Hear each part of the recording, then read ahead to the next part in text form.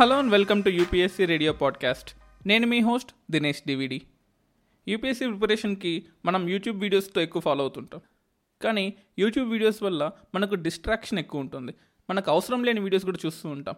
So ఈ audio format ఏదైతే ఉందో పాడ్కాస్ట్ అంటాం దాన్ని.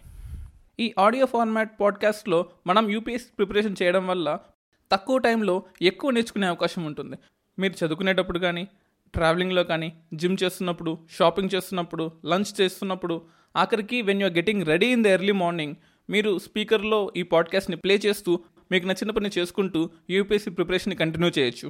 అండ్ మీకేమైనా డౌట్స్ ఉంటే you can mail us to upscradio@gmail.com and Telegram ఛానల్లో కూడా ఫాలో అవ్వచ్చు.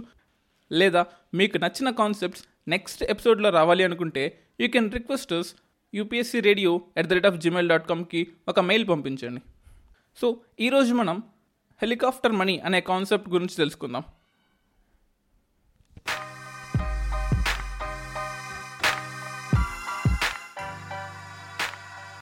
ఈరోజు మనం హెలికాప్టర్ మనీ అంటే ఏంటో తెలుసుకుందాం. హెలికాప్టర్ మనీ అంటే మన ఇళ్ల మీదకి, మన ఊరిలోకి ఒక హెలికాప్టర్ వచ్చి 500 మరియు 2000 రూపాయల నోట్లు వెదజల్లడం కాదు. ఇదొక గవర్నమెంట్ మానిటరీ పాలసీ.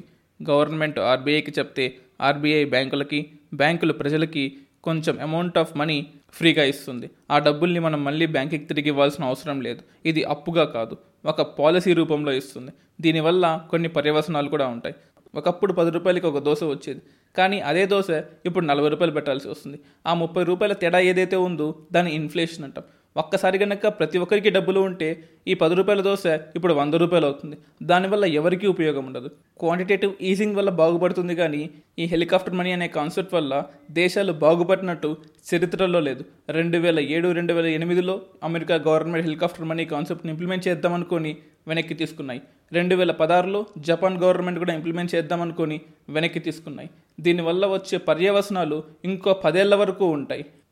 మీ అందరికీ డక్టైల్స్ యానిమేషన్ సిరీస్ ఐడియా ఉంటుంది. 1975లో ట్రలాలా అనే ఎపిసోడ్లో అంకుల్ స్నూస్ ఒక ప్లేస్కి వెళ్తాడు. ఆ ప్లేస్లో డబ్బులు అనే కాన్సెప్టే ఉండదు, కేవలం బార్టర్ సిస్టమ్ మాత్రమే ఉంటుంది. అంటే మీకు ఒక ఆవు కావాలి అనుకోండి, 10 మేకల్ని ఇచ్చి ఒక ఆవుని తీసుకోవాలి. డబ్బులు అనే కాన్సెప్ట్ ఉండదు. సో అంకుల్ స్నూస్ అక్కడికి వెళ్ళి ఒక బాటిల్ మూతిని ఓపెన్ చేస్తాడు. దాన్ని అక్కడి వాళ్ళు కరెన్సీగా వాడుకుంటూ ఉంటారు. సో అంకుల్ స్నూస్, నేను కనుక వీళ్ళకి బాటిల్ మూతలు ఇచ్చినట్లయితే వీళ్ళకి కరెన్సీ ఇచ్చిన వాడిని అవుతాను, ఈ ఊరి యొక్క ఎకానమీ మొత్తం నా కంట్రోల్లో ఉంటుంది అనుకుంటాడు. హెలికాప్టర్ నుంచి ఒక 10 లక్షల మూతల్ని హెలికాప్టర్ మనీ రూపంలో కిందకి వేయమని చెప్తాడు. కానీ పొరపాటున 100 లక్షల మూతల్ని హెలికాప్టర్ పై నుంచి కిందకి వేస్తారు. దానివల్ల ఆ ఊరిలో హైపర్ ఇన్ఫ్లేషన్ రావడం వల్ల ఒక ఆవుని 10 మూతలకి కొనుక్కునే వాళ్ళు ఇప్పుడు ఒక ఆవుని 1000 మూతలు కొనుక్కోవడం స్టార్ట్ చేశారు. ఆ ఊరు మొత్తం కూడా హైపర్ ఇన్ఫ్లేషన్కి గురయ్యి కమోడిటీస్ యొక్క మార్కెట్ వాల్యూ పడిపోయి ఆ ఊరు మొత్తం కూడా అతలాకుతలం అయిపోతుంది. ఒక ఎకానమీ డెవలప్ అవ్వాలి అంటే కొంచెం డబ్బులు ప్రజలకు ఇవ్వక తప్పదు. ఒక 30 రోజులు ఒక బండిని మనం స్టార్ట్ చేయకుండా అలాగే ఉంచామనుకోండి, దాన్ని మళ్ళీ తిరిగి స్టార్ట్ చేయాలంటే మనం చౌక్ బటన్ని పట్టుకొని ఎక్స్ట్రా ఫ్యూయల్ని ఇంజిన్లోకి పంపిస్తాం.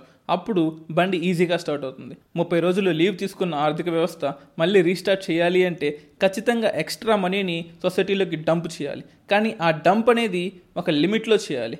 ఒక క్వాంటిటేటివ్ ఈజింగ్ ప్రకారము ప్రతి ఒక్కరికి ఒక లిమిటెడ్ అమౌంట్ ఇవ్వాలి. అంతేకాని ఎక్కువ అమౌంట్లు ఇచ్చేసామనుకోండి, ప్రతి ఒక్కరి దగ్గర డబ్బులు ఎక్కువైపోతాయి. దానివల్ల ఆర్థిక వ్యవస్థ ఇంబ్యాలెన్స్ అయ్యే అవకాశం ఉంటుంది.